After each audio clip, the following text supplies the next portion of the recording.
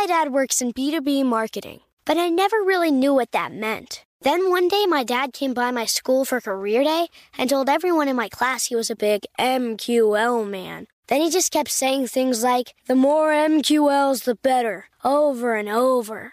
My friends still laugh at me to this day. I think it means marketing qualified lead. One thing's for sure, I'll be known as the MQL man's kid for the rest of my days. Why couldn't you just be a fireman or a lawyer? Why? You ruined my life, Dad.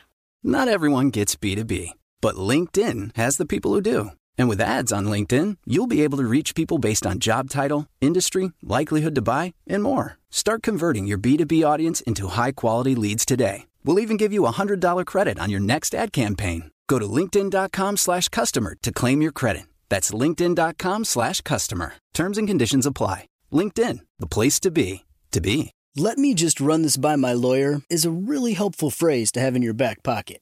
Legal Shield has been giving legal peace of mind for over 50 years. They connect you to a vetted law firm in your state for an affordable monthly fee. Want an experienced set of eyes on a contract's fine print? Or you finally want to get that will done? Legal Shield has a dedicated group of lawyers who have your back, no matter what the future brings. Sign up today at LegalShield.com/iHeart. PPLSI does not provide legal representation or advice. See a plan for complete terms. When you drive a vehicle so reliable it's backed by a 10-year, 100,000-mile limited warranty, you stop thinking about what you can't do and start doing what you never thought possible. Visit your local Kia dealer today to see what you're capable of in a vehicle that inspires confidence around every corner. Kia, movement that inspires. Call 800-333-4KIA for details. Always drive safely. Limited inventory available. Warranties include 10-year, 100,000-mile powertrain and 5-year, 60,000-mile basic. Warranties are limited. See retailer for details. Hello and welcome to another episode of The Mark Moss Show, where we're talking about the decentralized revolution. We're talking about where politics, finance, and technology come together. Of course, it's always technology that changes the world, and that technology is Bitcoin, the decentralized revolution. You know, I like to bring to you some interesting guests so you don't have to listen to me talk all the time, and that's what I have today. I'm joined by Vijay Boyapati. He's the author of The Bullish Case for Bitcoin, and now, previously with Google, now a senior engineer with Swan, a big friend of the show for sure. Anyway, Vijay, thanks for joining me. Thanks, Mark. It's so good to see you again. Now, I kind of cut you off before we jumped in here because I was explaining to you how my Twitter account got hacked. So about almost 3 months ago, what happened is I guess now that I've looked into it, they got my email address, put it into like some like spam bot thing or whatever. And all of a sudden my email just started getting flooded with emails, like it subscribed me to like thousands of like newsletters. And so then I figured they're going to try to hide something. And sure enough, there was like a password reset for Twitter. I was able to get in and reset my password, but they set up a 2FA device, two-second factor authentication.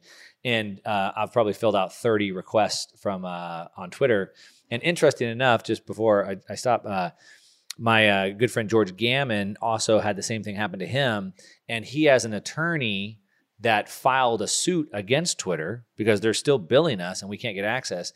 And they're responding to the suit. They're going back and forth with the attorney, but they just won't reset the stupid 2FA.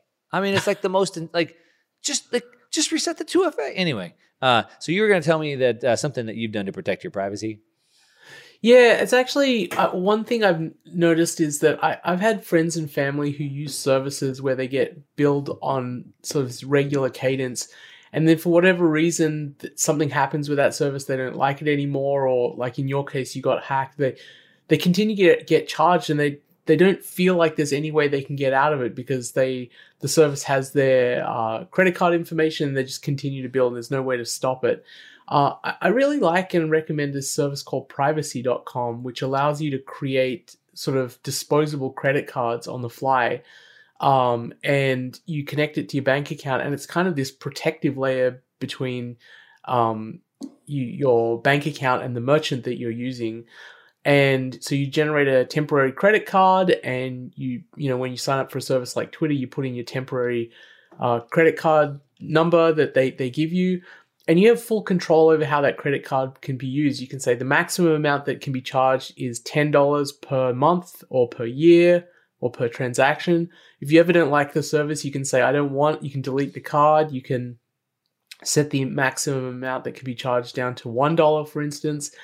And this has been, for me, great protection because our fiat world is broken in so many ways that we need things like this to protect us, because once companies can get our bank account details or our credit card details, they can do huge damage to us. And unfortunately, you're having this experience with a actually well-known and well-established company. It's not a scammer. It's just a well-known company that just happens to not be helping you.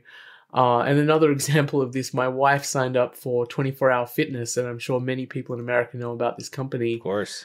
That do this kind of marketing scam to get you on board.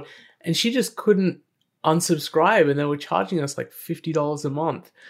So that motivated me to find this service, privacy.com. I'm not affiliated with them, not an investor or anything like that. It's just one of those services I've had such a great experience with. And whenever I hear friends and family tell me about their experiences where they feel like they're getting scammed or they feel like they're getting charged and they can't stop it, I'm like, you should try this out. Once you try it out, you won't ever want to go back, because it gives you that level of control where if they have your credit card information, you can really limit the damage they can do to you. All right. Well, I'm definitely going to check that out for sure. Yeah, I could at least stop my charge. Maybe they'd want me more if they weren't getting my money.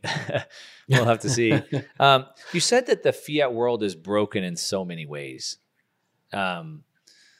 I would agree with that. There's probably no end to the amount of conversations we can have and all the ways it was broken. There was a video clip that I saw sort of going viral. Jordan Peterson just had this big ARC conference going out in London, I think it was this last week. And the guy from Trigonometry, Constantine, I think his name is, had like a talk that went pretty viral. And in the end, he said, hey, and a message to all you conservatives, you're not going to be able to get the youth to vote for your conservative ways, trying to conserve a system that no longer works for them. In a world where they can't afford to buy a house, they can't afford to buy a car, the system is no longer working. How are they going to vote for you? And I thought about that, and I was thinking about maybe doing a video on that, just that it's not I guess it sort of is a political thing, but the reason why it's not working for these people, they can't afford a house or a car, is the fiat money system that's broken. You agree with that? Yeah, absolutely. And we've seen the culmination of a pure fiat money system that's only really existed for, let's say, 50 years, about 50 years. I mean, the US was on a gold standard, and some people think the US went off the gold standard in 1933 when Franklin Roosevelt confiscated people's gold from their bank vaults. But really, the US went off the gold standard fully in 1971, I believe it was, when Nixon closed the gold window. So the gold standard still acted as an anchor on the credit expansion that was happening. And once that anchor was completely detached, the credit expansion went crazy. So we've been living this experiment for about 50 years. And I think we're seeing like the full effects now. It really has pervasive impact throughout society. It really increases people's time preference. And in terms of the people who are growing up today and who are moving into the workforce, this is really the first generation in, 200 years, which can confidently say, we're not doing as well as our parents. We're actually doing worse than our parents. That's the first time that's really happened. Every generation prior to us could say confidently, I'm living a better lifestyle than my parents and my grandparents. And that's a really sad statement, I think, about I hadn't really thought about that, but it makes sense as you say that. So which ways do you think it's a less quality of life? I mean, people used to, have this expectation that when they left the house, they could get a job and afford a house. Right. That's one basic thing. They could afford to have a family. There are a lot of people now who don't believe they can have a family. There are parts of the country where people just don't think it's a possibility for them anymore. Like you look at the major cities on the West Coast or on the East Coast too. If you're living in one of those places, it's just, if you're living a regular middle-class lifestyle, or even if you have a good job, let's say two engineers at Google, for instance, who are earning good salaries, a lot of people like that, married couples who have two good salaries, can't afford to buy a home in the Bay Area. Yeah. That's crazy.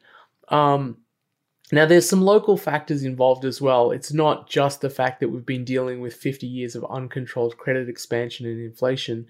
Local factors involved, such as bad policies that they don't let people build more in the Bay Area. But as a general rule, it's a really strange thing that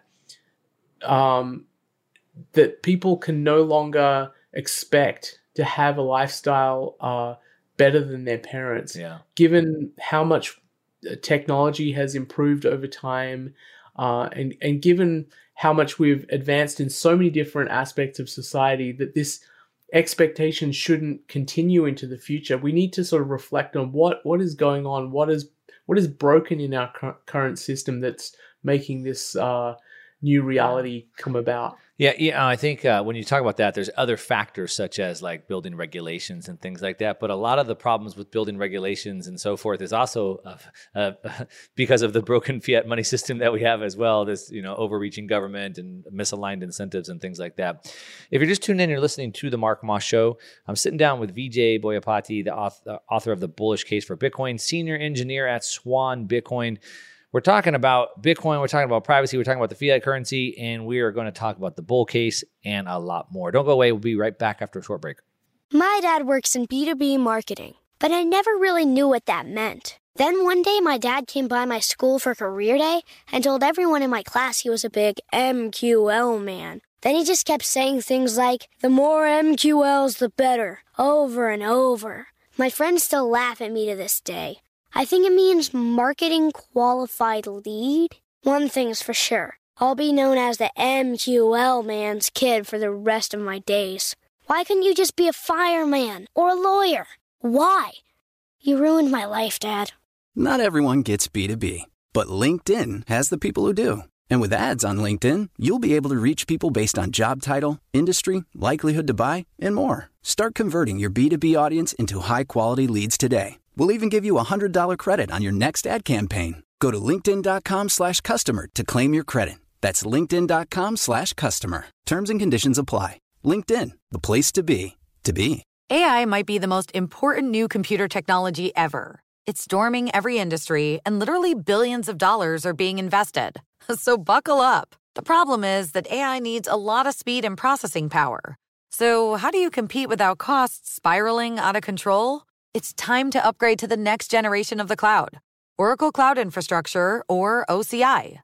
OCI is a single platform for your infrastructure, database, application development, and AI needs. OCI has 4 to 8 times the bandwidth of other clouds, offers one consistent price instead of variable regional pricing, and of course, nobody does data better than Oracle. So now you can train your AI models at twice the speed and less than half the cost of other clouds. If you want to do more and spend less like Uber, 8x8, and Databricks Mosaic, take a free test drive of OCI at oracle.com/strategic. That's oracle.com/strategic. Oracle.com/strategic. Hi there, I'm Bob Pittman, Chairman and CEO of iHeartMedia. I'm excited to announce a new season of my podcast, Math and Magic, Stories from the Frontiers of Marketing. Our guests this season remind us to embrace change and fearlessly look toward the future. Like Andrew Jarecki, award-winning filmmaker and creator of MoviePhone. The studios didn't really control the theaters didn't control the studios.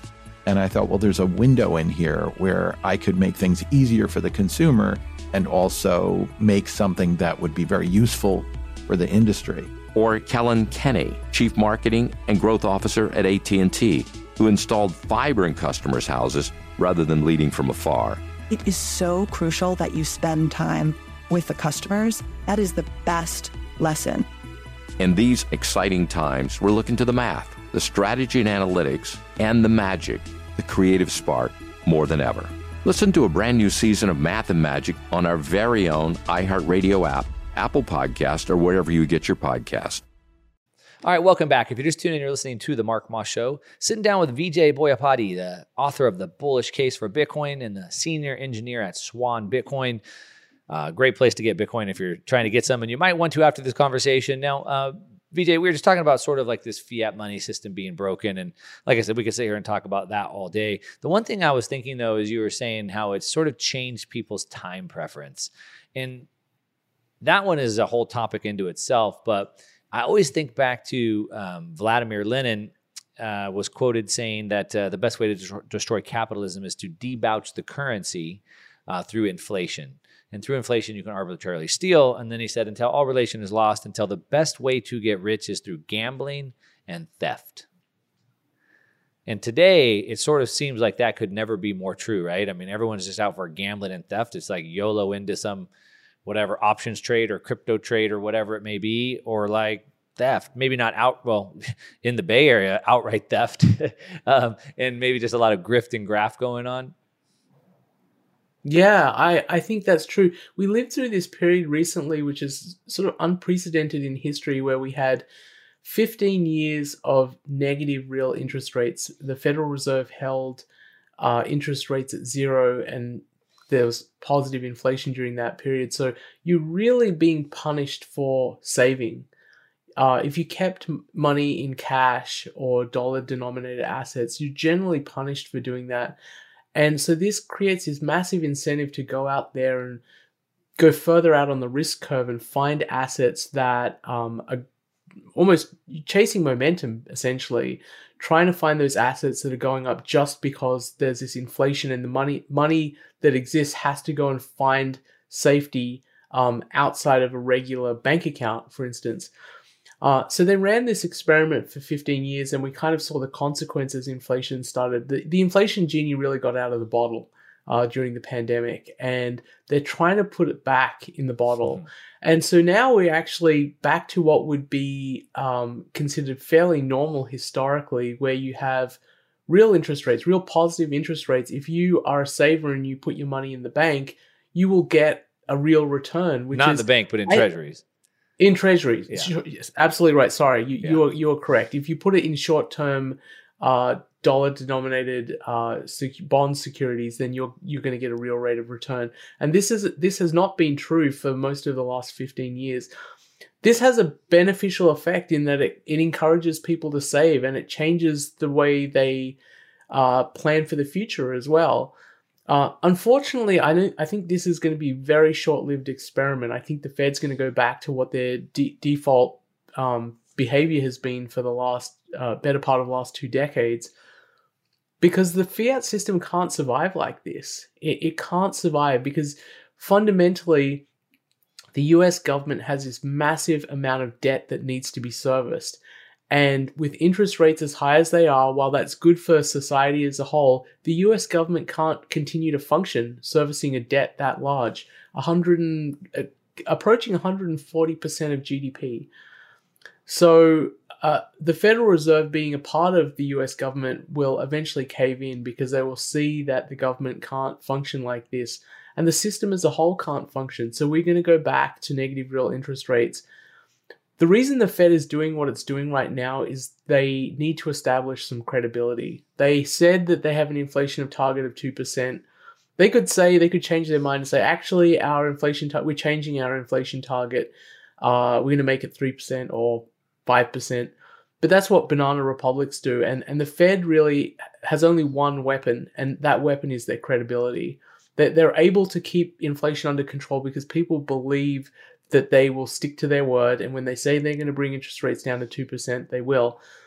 I don't think they can, though. I don't think they can sustainably do that because they've let the inflation genie out of the bottle, and they have this huge constraint of, if they really try and kill inflation, they make it so that the US debt is not serviceable anymore. And if they have to choose between these two things, make it so the US government cannot service its debt anymore, which basically implodes the government, or letting the inflation genie out of the bottle, they're going to go with the former. That's what central banks have done for the entire history of central banking. It's just a matter of time. Yeah, and they have no choice. I mean, to your point, they lose credibility. I would say they've already lost credibility. Maybe most people, for some reason, haven't lost credibility with them. But they told us inflation was transitory, this and that. That obviously would prove to be wrong. But I think there's a couple of big problems that they have. One is that they can only try to basically limit consumer spending. So they can make you and I broke. But unfortunately, at this point now, the government, the fiscal spending is overpowering the consumer spending. So they can only crush us so much. They got to stop the government spending like a drunken sailor. And the U.S. fiscal deficit was $1 trillion last quarter. And now the numbers came out. They're projecting $1.5 trillion for the next 2 quarters. Yeah, that's the problem. Exactly right. And the US government and the population as a whole is in a really difficult place for fixing this problem. We need fiscal responsibility, but we have such unprecedented polarization in the country. We can't agree to anything. So it's very hard to come together and say things like, hey, can we make a compromise on your side and my side and get this sort of fiscal picture under control? It's just not going to happen. And so I think what we can expect, given the political reality we live in, is that the fiscal picture is going to continue to get worse. The government is going to rack up more and more deficits. At some point, there is a breaking point when the debt is actually not serviceable, when the amount of money that the US is bringing in through tax revenue is not enough to pay interest on the debt. That's when you get the moment of crisis, which is, what do we do? Do we cut spending? Do we raise taxes? That's also politically very infeasible. Or do we go for the last option, which almost all countries go for in the end, which is the easiest option because it's the politically easiest option. Let's just inflate the money supply. Yeah. Let's reduce the debt by making it so that the amount of money, the denominator, is much, much greater. And then servicing the debt's no problem because it's all this money sloshing around. Yep. That's what's going to happen. And the question is, what is the breaking point for the US government? What percentage of GDP does it become unserviceable? Well, they just got to get the GDP up. Let's just have a couple years of double, triple digit inflation, and that GDP number goes up, right? So, I mean, they can get that number down. I mean, that's the most likely scenario. This financial repression playbook, that they ran in the 40s. That Israel ran in the 80s. The IMF put out a white paper in 2015 called Liquidation of Government Debt, which is basically spelling that out. If the debt to GDP is an equation, if we can't get the debt down, let's just get the GDP up. And so it's like, hey, we're selling iPhones for $1,000. If we sell 10 of them, that's 10,000. But if we take the inflation pushes the price to 2,000 and we still sell 10 iPhones, now it's 2,000, right? It's a magic trick. And now I think maybe the last piece that I want to get into is, you have this, maybe you said, contrarian take as to this Bitcoin bull market. But I'll say this, I got to take a quick break. But, can the Fed admit defeat and change the target? It's going to be very difficult for them to do that and maintain credibility unless we have a war. Janet Yellen says we can afford to fight 2 wars at the same time. And so maybe that could be the scapegoat. If you're just tuning in, you're listening to the Mark Moss Show. I'm sitting down with Vijay Boyapati, the author of The Bullish Case for Bitcoin and a senior engineer at Swan Bitcoin. We'll be back with more in a minute after a very short break. Don't go away. Be right back.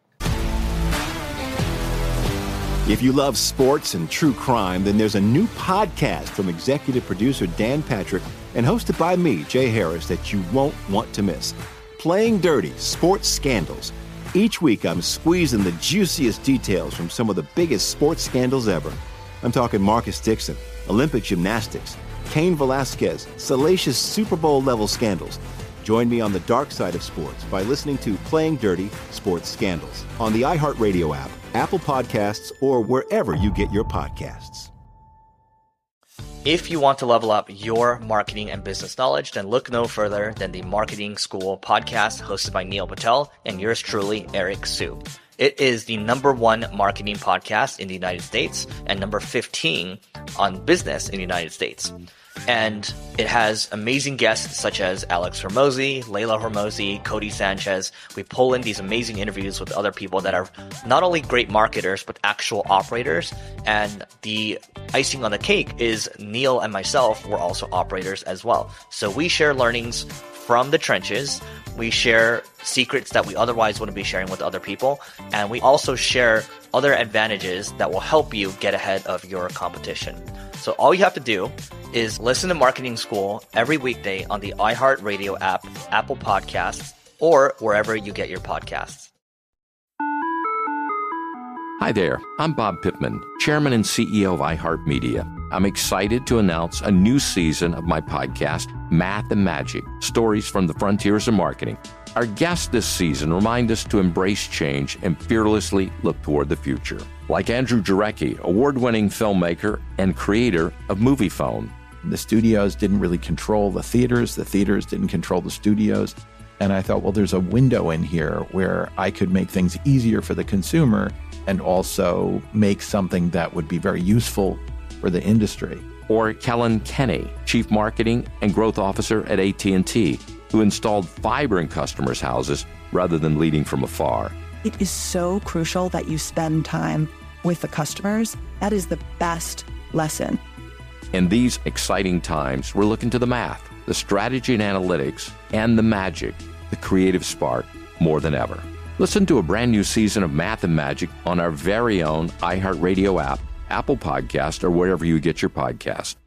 All right, welcome back. If you just tuned in, you're listening to The Mark Moss Show. Sitting down with Vijay Boyapati, the author of The Bullish Case for Bitcoin and the senior engineer over at Swan Bitcoin. And we were kind of going through, I don't know what we call it, the unwinnable situation that the U.S. is in. And not just the U.S., every government, every central bank is sort of in this same scenario. And I kind of threw out at the end, if the Fed doesn't want to lose credibility, they're trying to regain credibility by getting back to that 2% target, unless they can come up with some good reason, scapegoat, as to why they can't do that, potentially like multiple wars.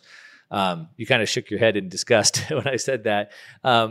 So if you want to address that, you can. But then you had said that you think that maybe this bull market in Bitcoin has already started, which might be controversial for some who think that there's this massive macro picture that's going to crash everything down. So maybe explain that to me. Yeah, one thing, this prior bull market was really shortened or curtailed. I think, people have put out a lot of reasons, but I think the main reason was that the Fed ended this unprecedented period of 15 years of zero interest rates. And I think when there are positive real interest rates in the market, that's generally bad for competing monetary goods. And the classic example of this is gold. You go back to the 1970s when gold was going through this decade-long bull market and parabolic move in gold, very similar to one of Bitcoin's bull cycles. The graphs actually look very similar. These hype cycles are almost identical. Then Paul Volcker, the central banker at the time, really was determined to get inflation under control and set interest rates close to 20%, I believe, and had very real high positive real interest rates. So you would earn money, you'd earn real value by keeping money in the bank. That's generally a period of time which is bad for competing monetary goods. And it was really bad for gold. It was bad for gold for 2 decades. So I think the same thing happened with Bitcoin at the end of the bull market. How long can the Fed go along with this? I think that's an open question. But I think about to that point real quick though. So if you look at like Bitcoin's history, which isn't super long, so it's not like, super conclusive, I guess. But if you look at like the halving market data, for example, we can see that on every halving, the peak of Bitcoin is 18 months after the halving. So far that's been true. And I, going into this last event after the halving, knowing that it's 18 months, but we'd all thought maybe the price of Bitcoin would be, 150,000 or wherever it was going to top out, right? And I have Michael Saylor in the back of my ear going, "Oh, all your cycles are broken," and you see the big institutional adoption coming in, and so maybe it would be higher. And so then as we get to this November date, this 18 months after the halving cycle, I remember thinking, this can't be it. No, this cycle is going to be broken at this point because the price should be so much higher. And right on cue, right at 18 months after the halving cycle is when the price dropped. And yes, it was with the Fed's announcement that they were going to start, raising rates. Now, they didn't actually raise rates until they announced it in November. They didn't actually raise them, I think, until January after. But just the announcement was nothing to do with the market. But anyway, is that just coincidence? Do you think that it just happened to be right at the 18-month mark, or is it more of the halving cycle? Yeah, I had the conversation about this with Stefan Livera on his podcast as well. I think there are two factors at play. There's the internal Bitcoin market dynamic, and I actually believe the halving is a real driver of price movement. I think the halving will be again, because the market in the bear market has to find a plateau where there's an equilibrium between supply and demand, and we've had that equilibrium essentially for the last several months, but then the halving comes along and it really is this huge supply shock where the supply is halved. So the amount of fiat money that needs to come into the Bitcoin market to maintain the current price is something like, I don't know, $40 million a day. And then suddenly you only need half of that. But the demand, the people who are buying Bitcoin, that demand doesn't halve. It's still that same level. And that supply shock makes demand above supply and it starts moving the price up. And then it starts feeding on itself and then you get the madness of crowds phenomena. So I think there's that internal market dynamic. But I think Bitcoin now is big enough that it's a macro asset and it is affected by macro factors like interest rates. So I think both of those things are at play. I would probably say the 180 days is a coincidence. My strong belief is that it was really interest rate led. I think the Fed hurt all risk assets, all interest rate sensitive assets. And I think Bitcoin is an interest rate sensitive asset. But Bitcoin also has this internal market dynamic, which you're talking about, which is the 4-year halving cycle. And I think that's still very powerful. And I think it's going to trigger the next bull market. But for me, it's not just the fact that we're approaching the halving, it's just looking at the price action of Bitcoin. That price action tells a story, and it's telling a story that bad news is not hurting Bitcoin. Yeah. In a bear market, good news does not help. In a bull market, bad news does not hurt. And so when you see that price action, you know we're entering a bull market. And there's been, plenty of news that would normally knock Bitcoin down, but the price keeps going up higher and higher and higher. Then there's other factors as well that could be propelling it, including the potential approval of an ETF, which I think will be a good market catalyst. But it's undeniable. You look at the price action of Bitcoin right now, it looks like it's ready for a big bull run. Yeah. One chart that I've been amazed by, you mentioned real rates earlier, and you can look at charts with inverted real rates and it's like lockstep with gold. I mean, since the last couple of decades, gold and real rates have just moved almost in lockstep, and now there's this massive divergent. So there's something going on there that tells us something, right? And then you look at other factors like this narrative shift, if you will. Larry Fink, the largest asset manager in the world from BlackRock, came out and said people are running to Bitcoin for safety. Like, to hear him come out and say that. And so I think that's why gold is diverging, right? I think people are starting to realize, and maybe not in the United States, but the rest of the world is like, we don't want U.S. Treasuries. So we can see central banks are net sellers of Treasuries and net buyers of gold. And so it's causing this divergence. But I think it's also Bitcoin and gold sort of moving in that way.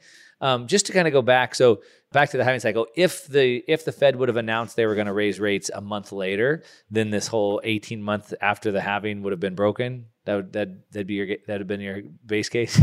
Yeah, I honestly believe if the Fed had maintained zero interest rates, say a year longer, we would have probably hit 100,000. That's my belief.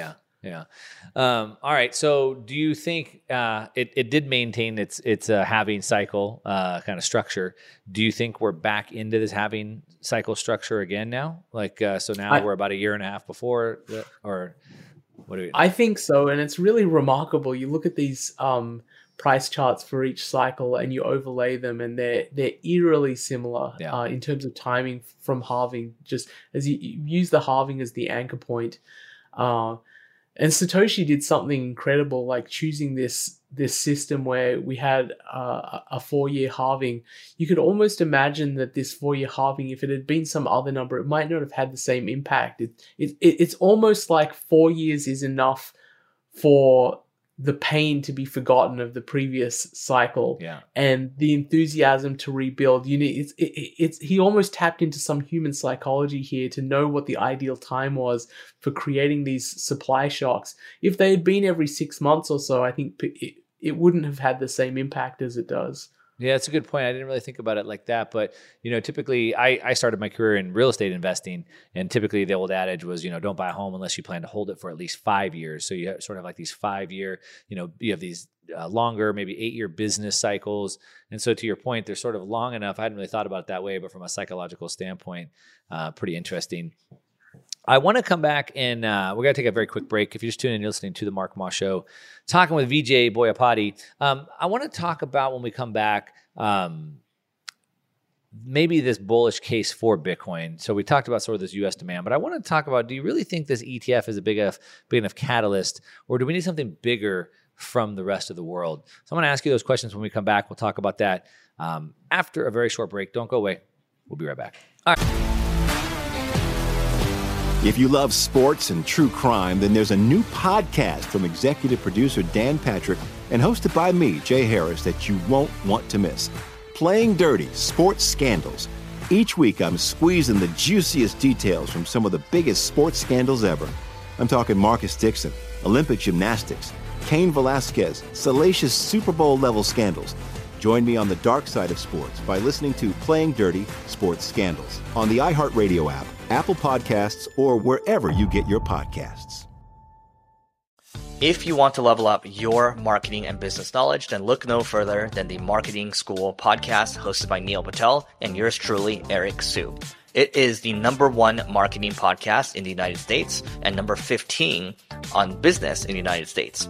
And it has amazing guests such as Alex Hormozi, Layla Hormozi, Cody Sanchez. We pull in these amazing interviews with other people that are not only great marketers, but actual operators.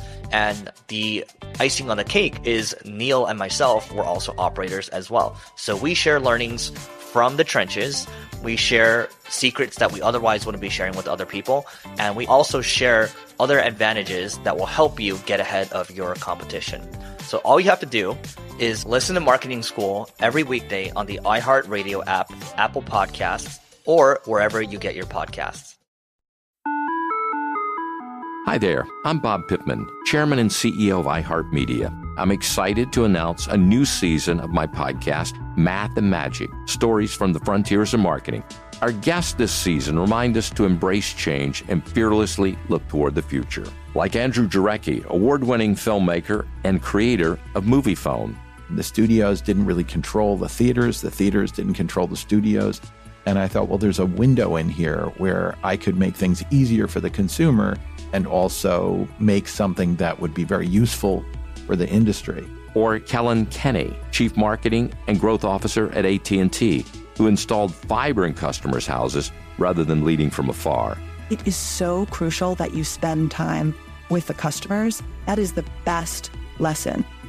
In these exciting times, we're looking to the math, the strategy and analytics, and the magic, the creative spark, more than ever. Listen to a brand new season of Math and Magic on our very own iHeartRadio app, Apple Podcast, or wherever you get your podcast. Hey, welcome back. If you're just tuning in, you're listening to the Mark Moss Show. Sitting down with Vijay Boyapati, the author of The Bullish Case for Bitcoin and a senior engineer over at Swan Bitcoin. And, Vijay, we were talking about sort of this bullish case for Bitcoin, sort of looking at price action and halving cycles and things like that. I know a lot of people are putting a lot of weight onto this ETF getting approved. There's some controversy there from like real Bitcoiners. I'm a little fearful of potentially this sort of shakedown or this event that seems to be happening where you have like Elizabeth Warren going on this rampage, specifically going on what she's calling non-custodial wallets, brand new technological innovation. She's calling it of non-custodial wallets. And in the UK, they just passed a bill that they could seize or freeze your crypto accounts without due process. And so the only way they could do that is, again, if you had your Bitcoin on a custodial exchange, right? So it seems like there's this attack vector coming from both Elizabeth Warren and from the UK on custodying your own Bitcoin. And at the same time, you have this ETF narrative. And so it's like, hey, we could buy it on an ETF or maybe keep it in Coinbase, but you can't hold it yourself. So there's that. And then I want to kind of frame this up even more where, we just had the 15th anniversary of the Bitcoin white paper, and Satoshi in the white paper talked about that we no longer require trust. He used the word trust 14 times in the white paper. I think it's like the third most cited word. And we don't need to use these trusted third parties, these trusted intermediaries, right? And so it seems like Bitcoin is made for enemies, or we might say for adversary, right? So like if I'm being sanctioned by the Taliban or by North Korea, we can go peer to peer. And so it almost needs this adversarial opponent to really have value, right? So like in America, like the dollar works pretty good. Most people don't understand why we need new money. But if you go to Lebanon or whatever, Peru or Argentina, they already know why they need new money, right? So it almost seems like we need this adversarial lens more for the bull case. So I don't know, I'm curious your take on that. That's a really interesting question. You know, the one time I felt worried about Bitcoin was during the block size wars, when Bitcoin did go through this very adversarial struggle where the most powerful companies and powerful miners and some of the biggest holders tried to change Bitcoin into something that would be, I think, much less beneficial to the world. They were trying to change it into essentially a piece of software rather than this immutable, unchangeable institution that allows people to transfer value with complete confidence that they can't be censored. They were trying to change it essentially into what Ethereum is today. It's just kind of this plaything for engineers who can just tinker with the interest rate, tinker with the money supply and change it at will and roll back transactions if they want to. When Bitcoin got through that, my confidence grew to the point where I don't worry about Bitcoin anymore. I don't worry that you could have like a fairly large concentration of ownership in an ETF, for instance, because what I think would happen is if they tried to use that to control the network in any way, the people who really believe in Bitcoin's principles and its true value to the world would just say, we don't want to be part of this system anymore. We will continue running the original Bitcoin that's unchangeable, and you can go off and do your own thing. If you want to change the money supply and you want to add inflation to Bitcoin, you go and do that. And I think what I believe I discovered during the block size wars is that value will accrue to that immutable, unchangeable institution, because that's something that's truly unique in the world, and value follows that. Value looks for savings, looks for a vehicle that cannot be manipulated or changed. It naturally flows into vehicles like that. And scarce assets.